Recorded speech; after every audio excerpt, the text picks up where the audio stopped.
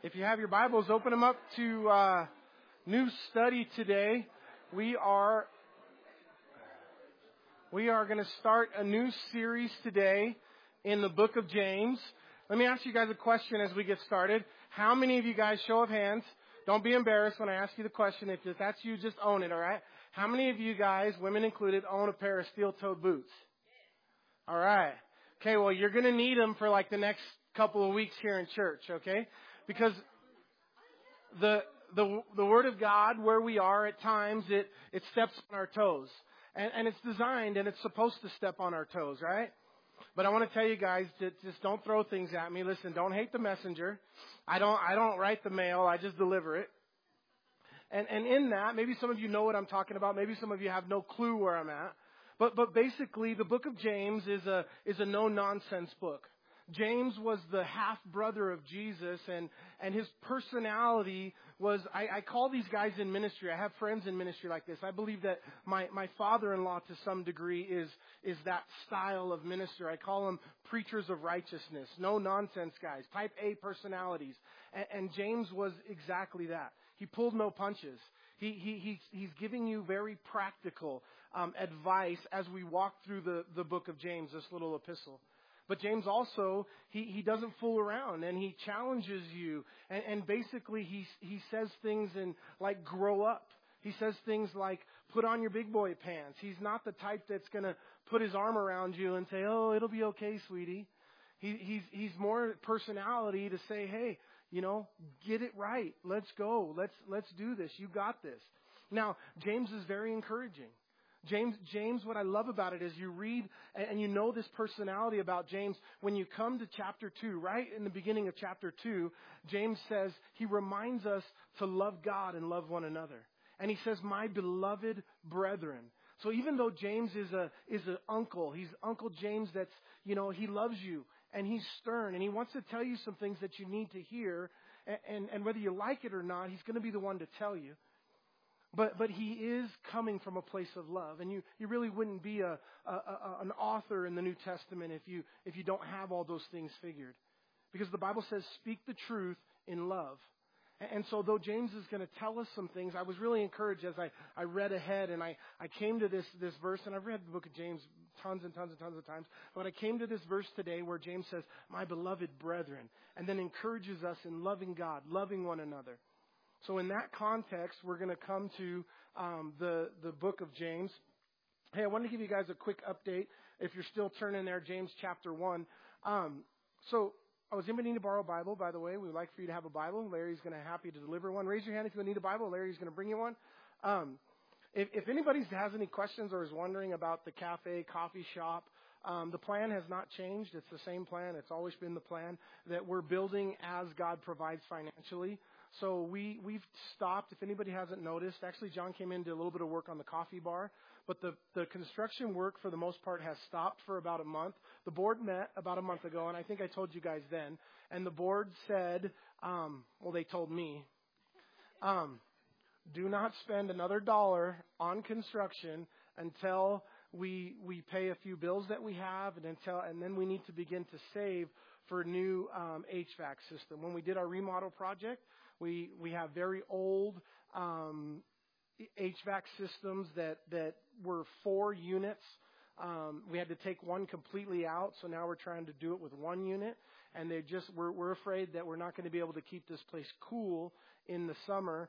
And so we want you guys to be comfortable. So we need to, and we're going to shop it around a little bit. I thought it was a good number when I originally saw it, but the original bid, and I think it's like 2 5-ton units that go on the roof ducted. It was about $27,000 for the whole project done.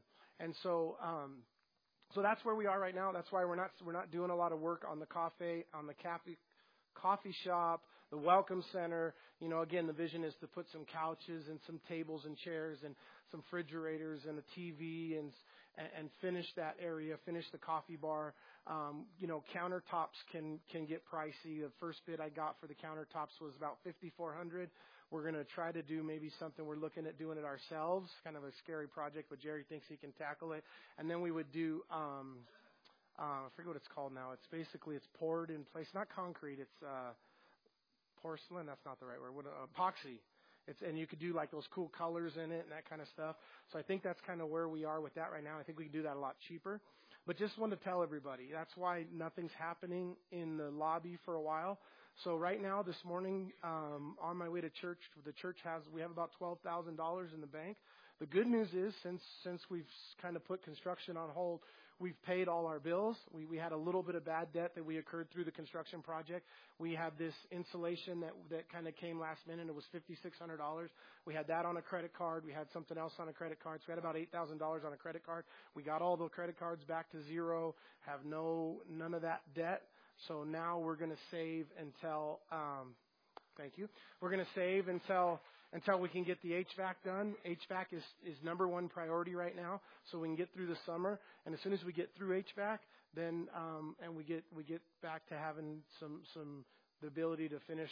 I really want to finish bad. I want to finish the coffee shop, the lobby, the conference room. I really do, but we need to wait, and we're really concerned. Actually, I should say my Holy Spirit wife is really concerned that we're going to be dying in here in the summer if we don't get the new HVACs installed, the new air conditionings installed. Y'all will thank me when you have AC in here in the summer. All right. Amen? Any questions? Talk to Jay after church. Any complaints? Talk to Larry. All right. So James chapter 1. Now, first of all, one of the things when we start a new book in the Bible is usually the authorship of the book is important. And so this particular James, now James in the Bible, he's like the Marys. You guys know, anybody got all the Marys in the New Testament straight? There's like 6 of them, and you never know which one is which. And James's can kind of be that way. It's like when I came to Utah, I think the first 7 or 8 people I met when I moved to Utah, their name were Brian.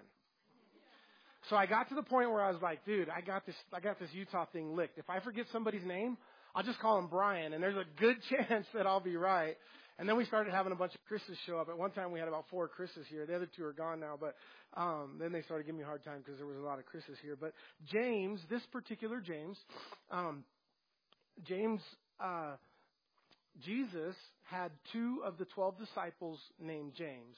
James and John, the sons of thunder, the sons of Zebedee, and then James the Less. And James the Less, he was just called, I guess that was just the way they decided to make a distinction between him and the other James.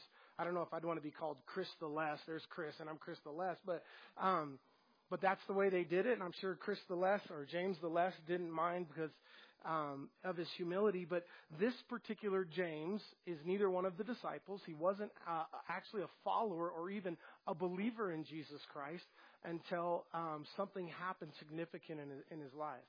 This James is the half-brother of Jesus. The other half-brother of Jesus is a guy by the name of Jude, who also wrote that little letter in the New Testament by his name, Jude. So we have 2 of Jesus's real brothers, half-brothers, write books in the New Testament. James, now we know, right, that Mary and Joseph, they had other children. Mary and Joseph, the Bible is very clear about it. You know, it says Jesus had brothers, and some say, oh, he didn't have real brothers. They were like, I would say, hey, what's up, brother? Like in a spiritual sense. But that's not the case. It's just not true. It's not Bible. It's not factual. The Greek word is a specific word that means siblings. And so Jesus had Mary and Joseph. After Jesus, the oldest, was born, Joseph and Mary got married. They consummated the marriage, and they went on and they had other sons and daughters. We know that the Bible tells us that Mary had other sons and daughters. And so, but 2 of them we know by name. James was one of them. Now, James was not a believer in Jesus. Now, let me ask you this. How many of you guys would believe that your brother, your half-brother, was God?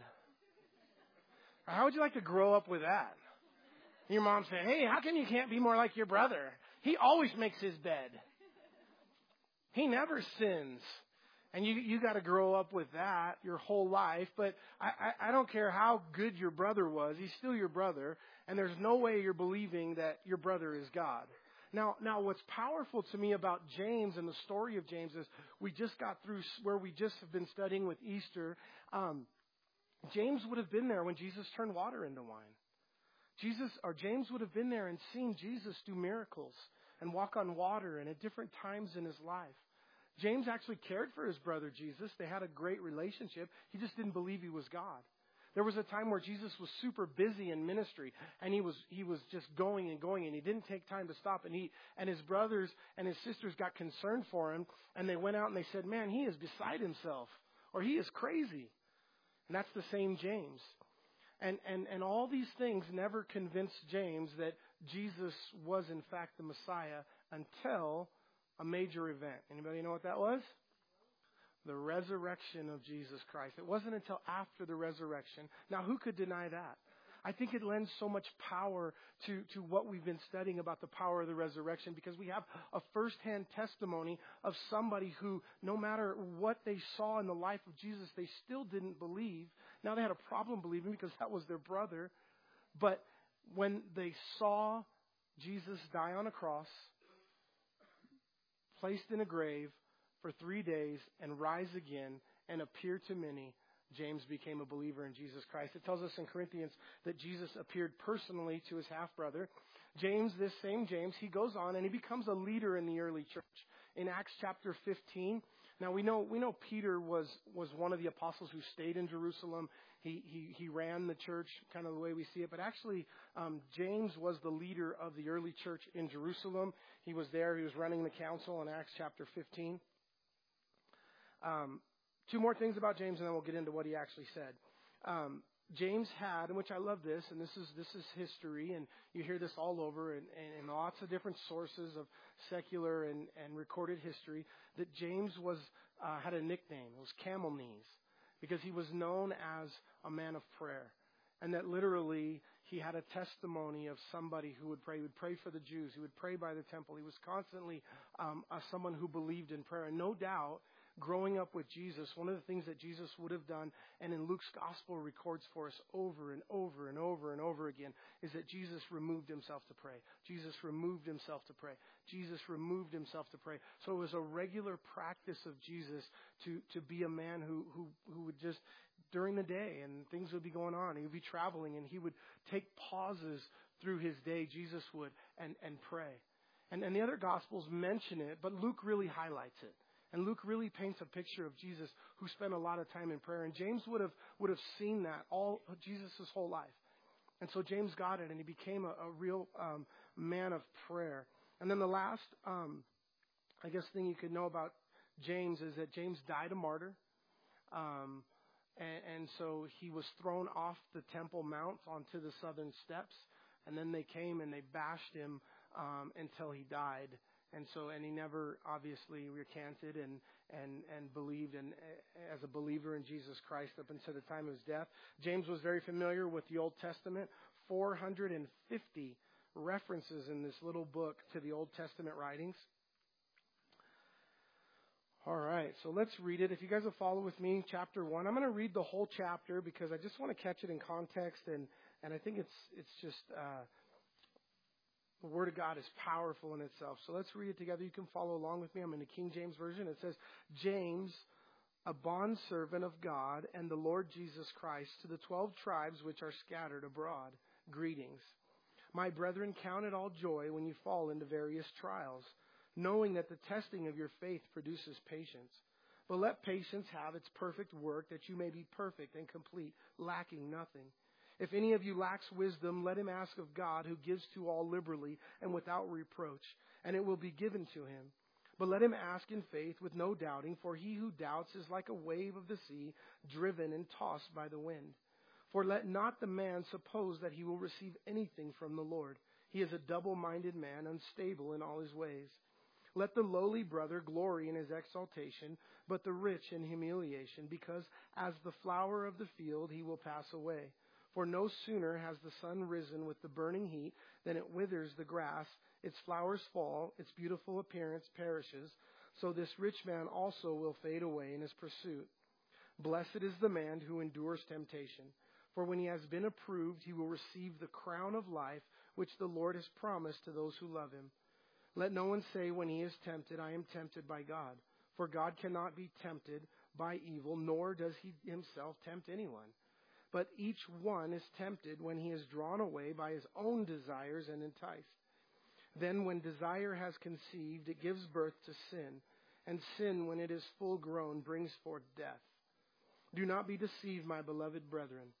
Every good and perfect gift comes from the Father above, and comes down from the Father of lights, with whom there is no variation or shadow of turning. Of his own will, he has brought us forth by the word of truth, that we might be a kind of firstfruits of his creatures. So then, my beloved brethren, let every man be swift to hear, slow to speak, slow to wrath, for the wrath of man does not produce the righteousness of God. Therefore lay aside all filthiness and the overflow of wickedness, and receive with meekness the implanted words, which is able to save your souls. But be doers of the word, and not hearers only, deceiving yourselves. For if anyone is a hearer of the word and not a doer, he is like a man observing his natural face in the mirror. For he observes himself, goes away, and immediately forgets what kind of man he was. But he who looks into the perfect law of liberty and continues in it, and is not forgetful hearer, but a doer of the work, this one will be blessed in what he does. If anyone among you thinks he is religious and does not bridle his tongue, but deceives his own heart, this one's religion is useless. Pure and undefiled religion before God and the Father is this: to visit orphans and widows in their trouble, and to keep oneself unspotted from the world. So, I just forgot to mention, but today is the first Sunday of the month. So as you guys know, we receive communion on the first Sunday of the month. So after the service today, we'll receive communion as a family of believers. So I got to go quick through this. I was going to hope to cover the whole chapter today. We may not quite get the whole chapter, but we're going to try. James, a bondservant of God and of the Lord Jesus Christ. So this term bondservant is something that Paul described himself as, James and Jude. James was not one of the 12 apostles, so he doesn't claim apostleship. He didn't drop any names. He didn't say James, the half-brother of Jesus, and Mother Mary, yeah, she's my mom too. And he didn't say any of that. He just humbly says he's a bondservant.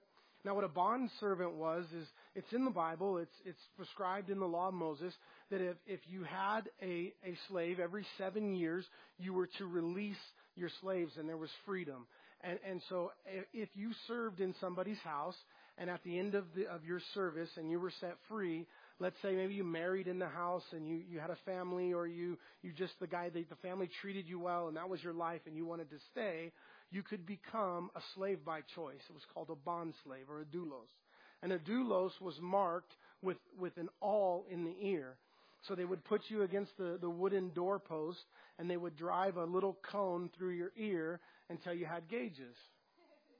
You guys thought you were new and hip, huh? God had you by like 3,000 years.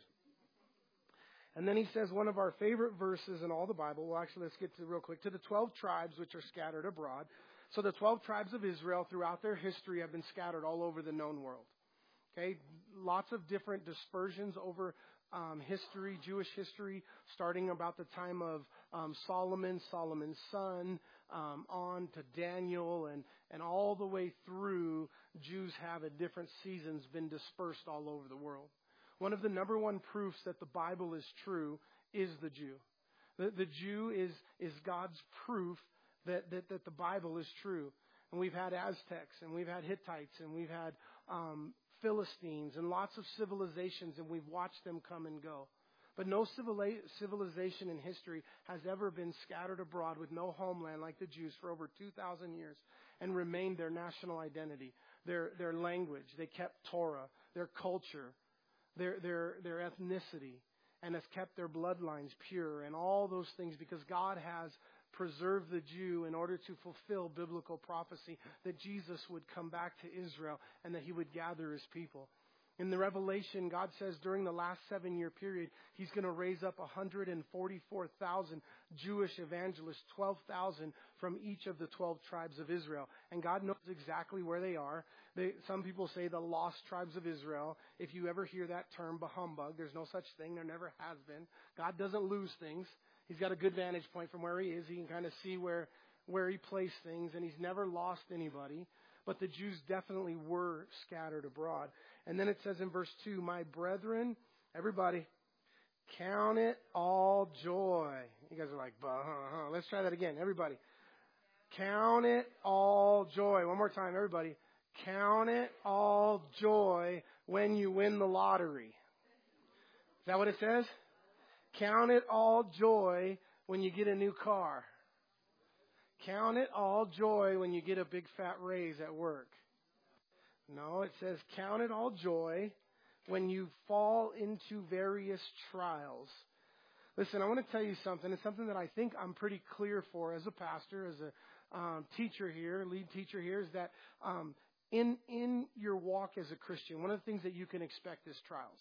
One of the things that I've tried to teach us, you guys, and I think is powerful for me, and I want to communicate that and encourage you guys in kind of the same way of thinking. But one of the things that as you make opinions about the Bible, as you make doctrine, as you look for things that you're trying to solidify in your own heart as you study, if you can find something, a certain topic, and you can find something that Jesus said about it, Paul said about it, the other epistles, Peter, here with this particular count it all joy when you fall into various trials, we have Jesus who says the same exact thing. We have Paul who mentions it in 2 different of his letters. We have Peter who mentions it, and now James. And so I like it, baptism, for example. When we're looking and studying baptism, what did Jesus say about it? And how did Paul comment on it in the epistles? And is it mentioned anywhere else? And what do the other writers say? And we put those things together. Now, real quickly, this idea that we are going to have trials and tribulation in this life. Now, there's doctrine out there. There's churches and pastors, and some of the things on TV was what we call the faith or prosperity gospel that became very famous. Okay? The thing about the prosperity gospel is that it's not Bible. It's not Jesus. No person in the Bible, Genesis to Revelation, ever lived a happy, healthy, wealthy life. Matter of fact, what you find is those that get closer to God and are heavily used by God, they face way more trials and temptations and struggles of life than anybody else. The Apostle Paul, when he lists, and he's trying to be careful that he's not boasting or bragging, he's telling you what's going on, but the list is like this long on the page of the trials that Paul went through as an apostle of Jesus Christ. It's not whether or not you're going to face trials. This doesn't say count it all joy if you fall into various trials. This says count it all joy when you fall into various trials. It's a part of life. Listen, we should face it. We should embrace it. We're even told here to count it all joy. How many of you guys do that? None of us, right? Or it's not really something that we relish in. Now, real quick, I don't want to leave it undone. I was thinking about skipping it, but I'm not going to do it. John 16:33. These things I have spoken to you, that in me you may have peace. In the world you will have tribulation. Listen, this is Jesus talking. But be of good cheer. I have overcome the world. So Jesus, there's where we get it from Jesus. And he says, but be of good cheer. I've overcome the world. Paul tells us multiple times. I just picked one in Romans chapter 5. Paul says, therefore, having been justified by faith, we have peace with God through our Lord Jesus Christ, through whom we also have access by faith into this grace in which we stand and rejoice in hope of the glory of God.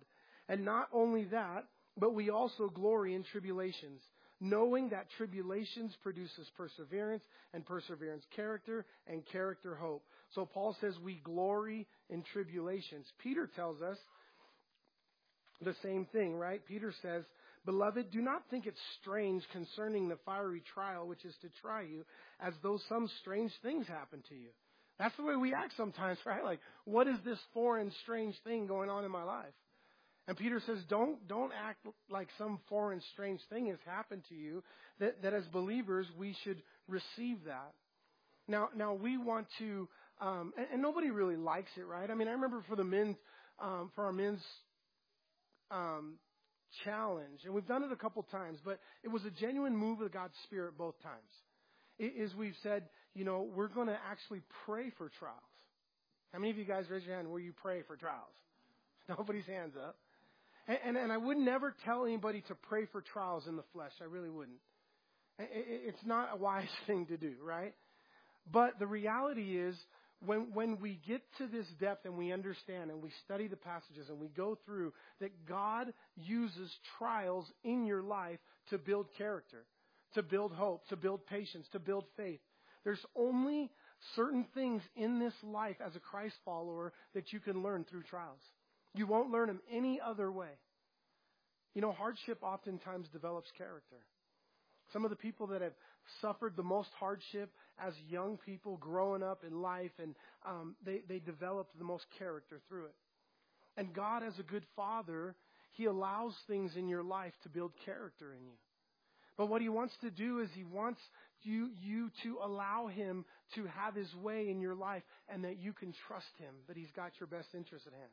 That God is absolutely going to take care of you.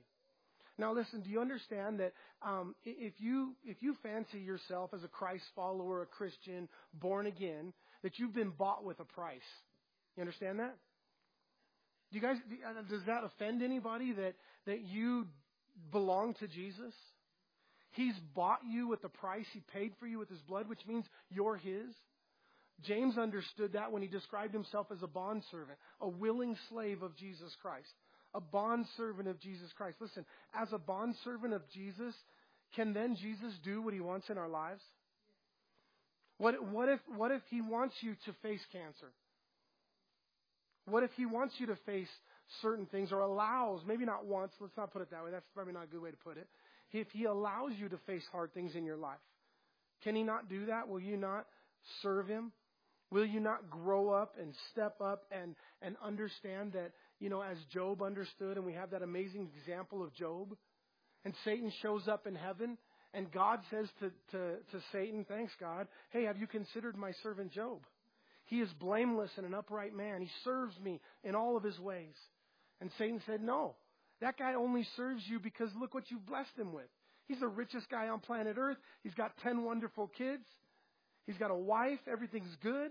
He only serves you because of what he has. Let me go down and take what he has, and he'll curse you to your face. And God says, okay, you may, but don't touch his life. And then Satan goes down. And in one afternoon, all of Job's livestock dies. Now, in the old days, they didn't use cash. If you had livestock, that was your riches, that was your money. So he's flat broke. And then as the guy's running into Job's house to tell him what's happening, that all of his animals just died in this big calamity, another person is running up to tell him that all of his kids, all 10 of his children were having a party, and the roof collapsed and all 10 of his children are dead. And Job has absolutely nothing left except for his wife. And you wonder, why didn't Satan kill his wife? Well, you figure out why, because he was going to use her. So his wife comes in and he says, Job, you should just curse God and die. This is terrible. And Job said, naked I came in and naked I will go. The Lord gives and the Lord takes away, but I will bless the name of the Lord God. And it says, and in all this, Job did not sin or charge God falsely. He didn't charge God. God didn't do those things to him. And I know that it's splitting hairs, and I know it's something that we have to walk, and it's something that we have to get our grasp around. But what James is going to tell us, guys, listen, is grow up, get big, understand God's not doing these things to you, but it's fixes, right? Because you say, well, if he's not doing it, what's the difference? He's allowing it. God will allow it. He'll allow it because he loves you. He'll allow it because in that he can prove you and he can encourage you. He can help you. He can build character in you. There's things he wants to do in your life that can't be done any other way. And what if by something that you're going through, somebody else knows Jesus? Somebody else becomes a believer in Jesus for all of eternity. Would you allow something in your life, something hard, that would rescue somebody else from hell if God wanted to use it that way in your life? And those are the hardships of trials. But this is a part of life, and for us to find some joy in it. We always are looking for here, and me personally, what I call faith stories. And when I was a young pastor, I didn't have a lot of my own faith stories, like amazing things that God did in our ministry and in our life. It was like I had to tell all the stories of my pastor because I'd hear him tell his faith stories. And I can remember getting to a point where I was like, God, I can't keep telling their faith stories. I need my own. And in order to get faith stories, you had to step out in faith. And we stepped out in faith. And now today, 6 years later, I have some amazing faith stories that God's done right here in this ministry and in Tooele and in my life and in my family's life. And, we've seen God work. And it's been with lots of trials. and lots of struggles. You know, we walked through, as a family, Lydia's mom dying with pancreatic cancer. She was faithfully serving the Lord for 30 years. And it just made no sense. But in that, at her celebration of life service, 3 people got saved and asked Jesus in their heart to be their Lord and Savior. You know, I can remember, and this is later in the service, you guys, in my notes here, but I want to talk about it now just because it's on my tongue. The idea of why. When we face trials and tribulations. Now, one of the things that I used to share is that as you mature as a believer in Jesus, less and less do you want to know why. It's not really necessarily a good question. The good question that we want to have, and the lesson of counting it all joy when you fall into various trials is, God, what now? God, I've just been diagnosed with breast cancer. What now? God, I'm going through this. What now? What now? What do you want, God? I want to be a good witness. I want to serve you, Lord. And Lydia's mom, as she walked through pancreatic cancer, and pancreatic cancer is an absolute killer. 99.99% of all people ever diagnosed with pancreatic cancer have died through it. And her first words out of her mouth were, I want to be a good witness. I want to persevere. And so, you know, having that attitude of not why now, but I do want to say this. You can ask God why. I think our natural question in hardship is we want to know why. Now you don't want to, you know, with a certain, why God? Why me? Like that's what God wants is for us to grow up, for us to mature through that, for us to stop whining. But in a sincerity of heart, everybody, we want to know why. But oftentimes, but I will tell you this, God doesn't owe you always an answer to why. Do you, as a good mother or a good father to your own children, every time you tell them to do something, every time you encourage them, every time you instruct them, do you owe them an explanation of why? My 2-year-old thinks I do. Why, Daddy? Why? Why, Daddy? Why?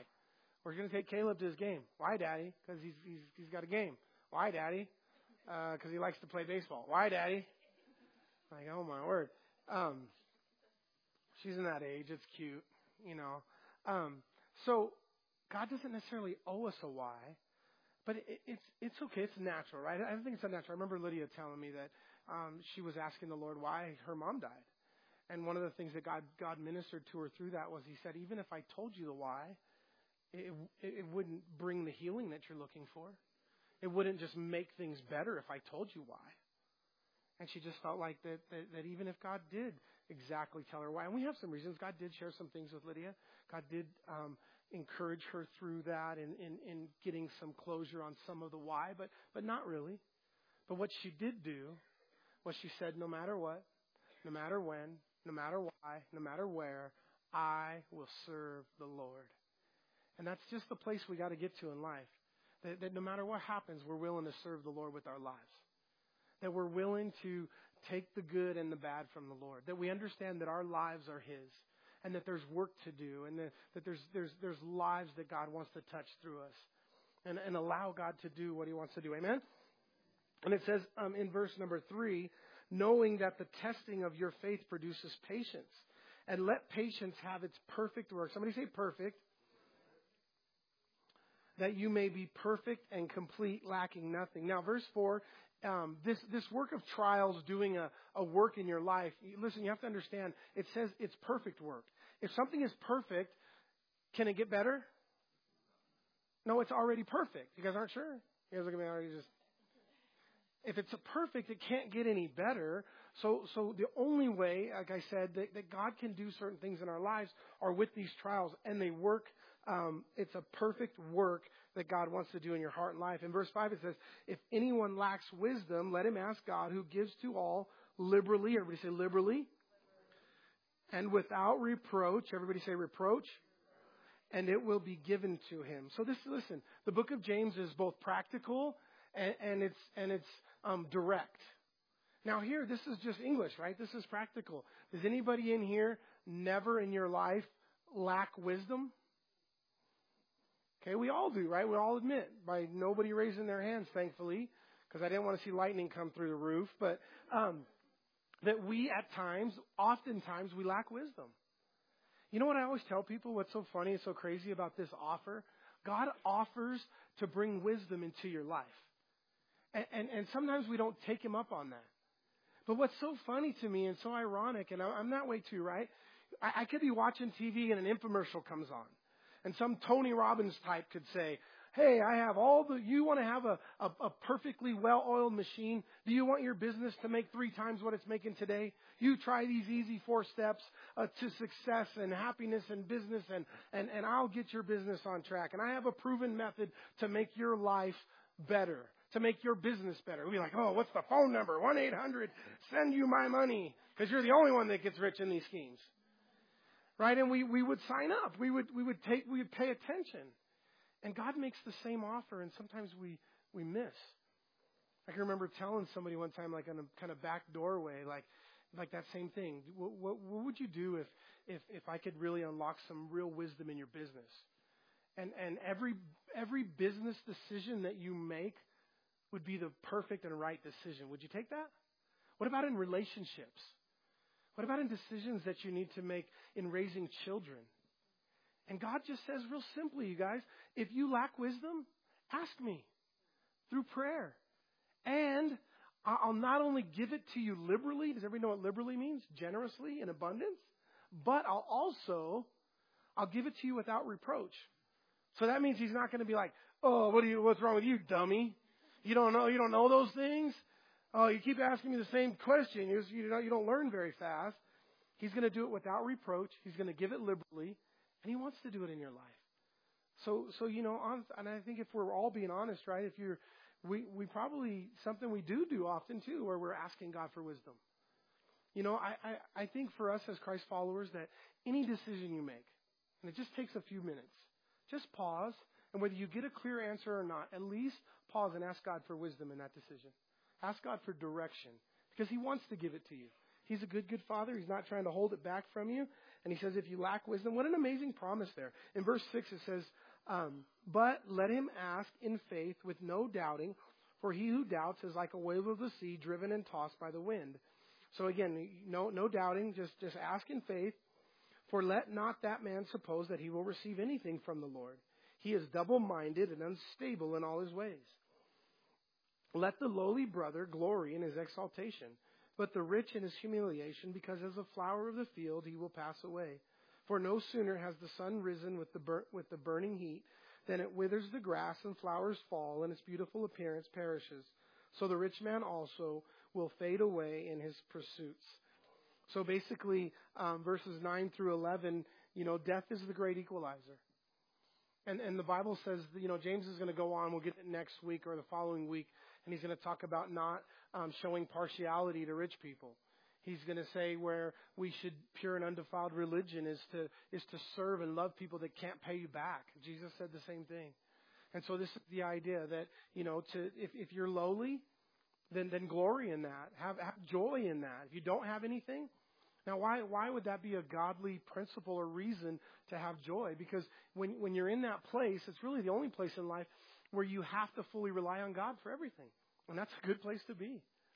Again, that's another prayer that we've had as we started this church was God put us in a place that you have to show up and do a miracle in order for this to work. Like when we step out in faith, we're stepping out knowing that if you don't show up and do a miracle, we're going to be in trouble. Moses was backed up to the Red Sea. The Egyptian army was following him. 2 million Jews and the Red Sea in front of them. They were going to drown unless God showed up and did a miracle. And so that's a good place to be when you don't have anything. And we don't always have that opportunity.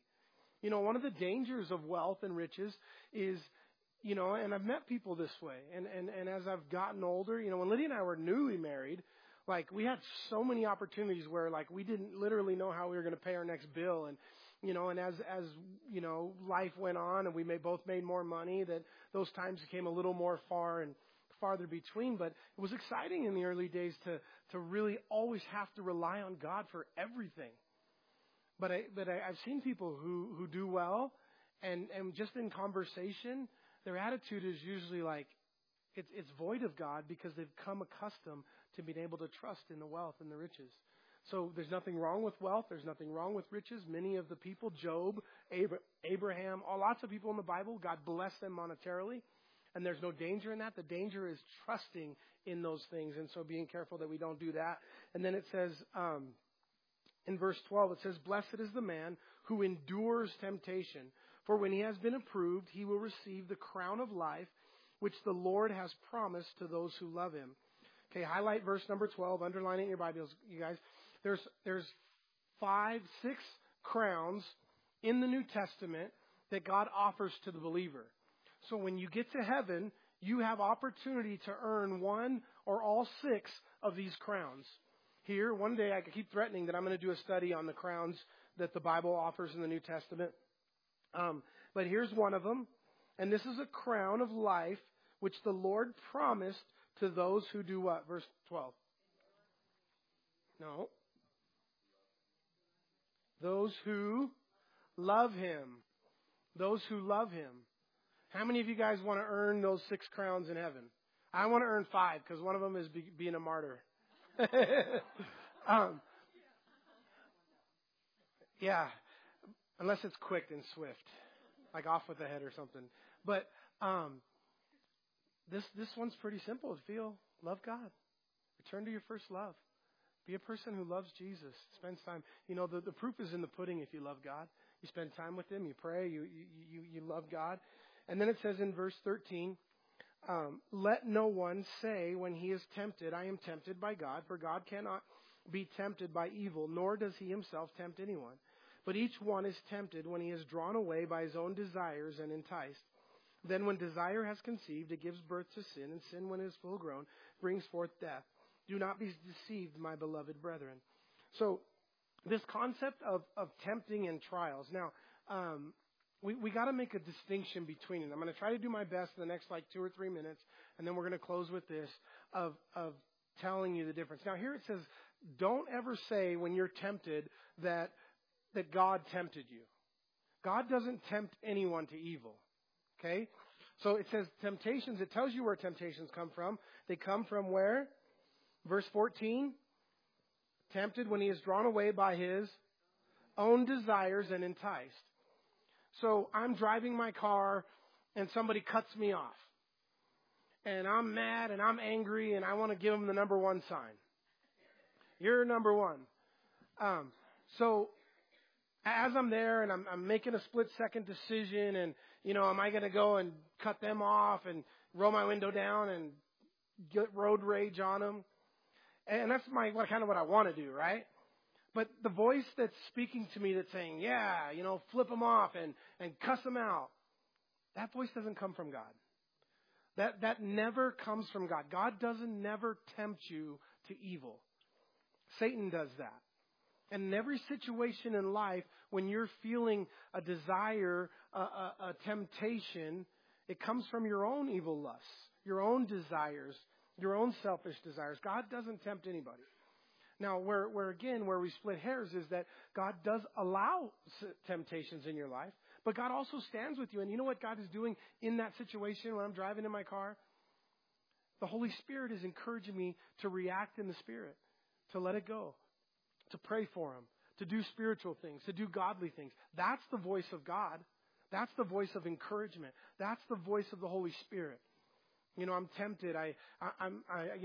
We've all probably had similar things happen, right? You go, you do some shopping somewhere, you pay, and you get maybe even out to your car, and you realize, they gave you back way too much change, or they gave you back a $100 bill on accident, and you're in the parking lot. Now you have a choice to make, right? It's a simple one here, but you go back in and you give it back and you make it right, or you get in your car and you leave, and there's going to be a voice in your head that's telling you, that's $1 billion company or whatever. If you're at Walmart, they can afford it. Just get in the car and go. Give it back to them next time or something. That voice never comes from God. God doesn't tempt anyone. Okay? That's clear? Okay? But listen, God uses and allows trials in your life. We're going to close with this last little story. Satan tempts you. The Bible calls one of the titles of Satan is that Satan is the accuser of the brethren. He's the tempter. It's Satan. It's the demons. It's those things that are telling you, encouraging you, trying to get you to do what is wrong. But Joseph was a young man who, and really, guys, the whole Bible, and I could pick lots of examples. We're going to pick one. We're going to close with this story, and then we're going to invite you guys to come up, invite the worship team up to have, and we'll receive communion as we close today. So, Joseph, if you're not familiar, he was in the book of Genesis. Abraham, Isaac, and Jacob are the patriarchs. God says, I am the God of Abraham, Isaac, and Jacob. Jacob, the third in line from Abraham, his name was later changed to Israel. Israel had 12 sons. The first name of the 12 sons of Israel are today the 12 tribes of Israel. So one of his youngest sons was a young man named Joseph. And Joseph, who was the second to youngest, had one younger brother, Benjamin. Joseph, one day he's sitting around the table and he tells all his older brothers, and you have to understand in a patriarchal society, this would not have gone over well, like a fart in church. He says, hey, I had a dream and you guys all bowed down to me, talking to his brothers. And then the next night he says, oh, I had another dream. And all you guys bowed down to me, and mom and dad bowed down to me. And by this time, his brothers are pretty twisted, right? They're like, what is wrong with this dreamer? And they called him Dreamer. That was a prophecy that God gave Joseph that was going to come true. And Joseph knew it in his heart that God was going to use him for greatness one day. But what happened for the next 20 years of Joseph's life was struggle after struggle after struggle after struggle. His brothers tried to murder him. He was sold into slavery. He was falsely accused of rape and imprisoned. He wasn't set free. He had trial after trial after trial after trial. And after 2 decades, God raised him up, and he became the Savior at the time, physical Savior of the entire nation of Israel and God's people. He became the most powerful person on planet Earth and preserved the whole nation. But God had to build character in him. God had to train him. And it was through those seasons of trials and training that God was doing something big in his life and heart. And Joseph allowed God to do it.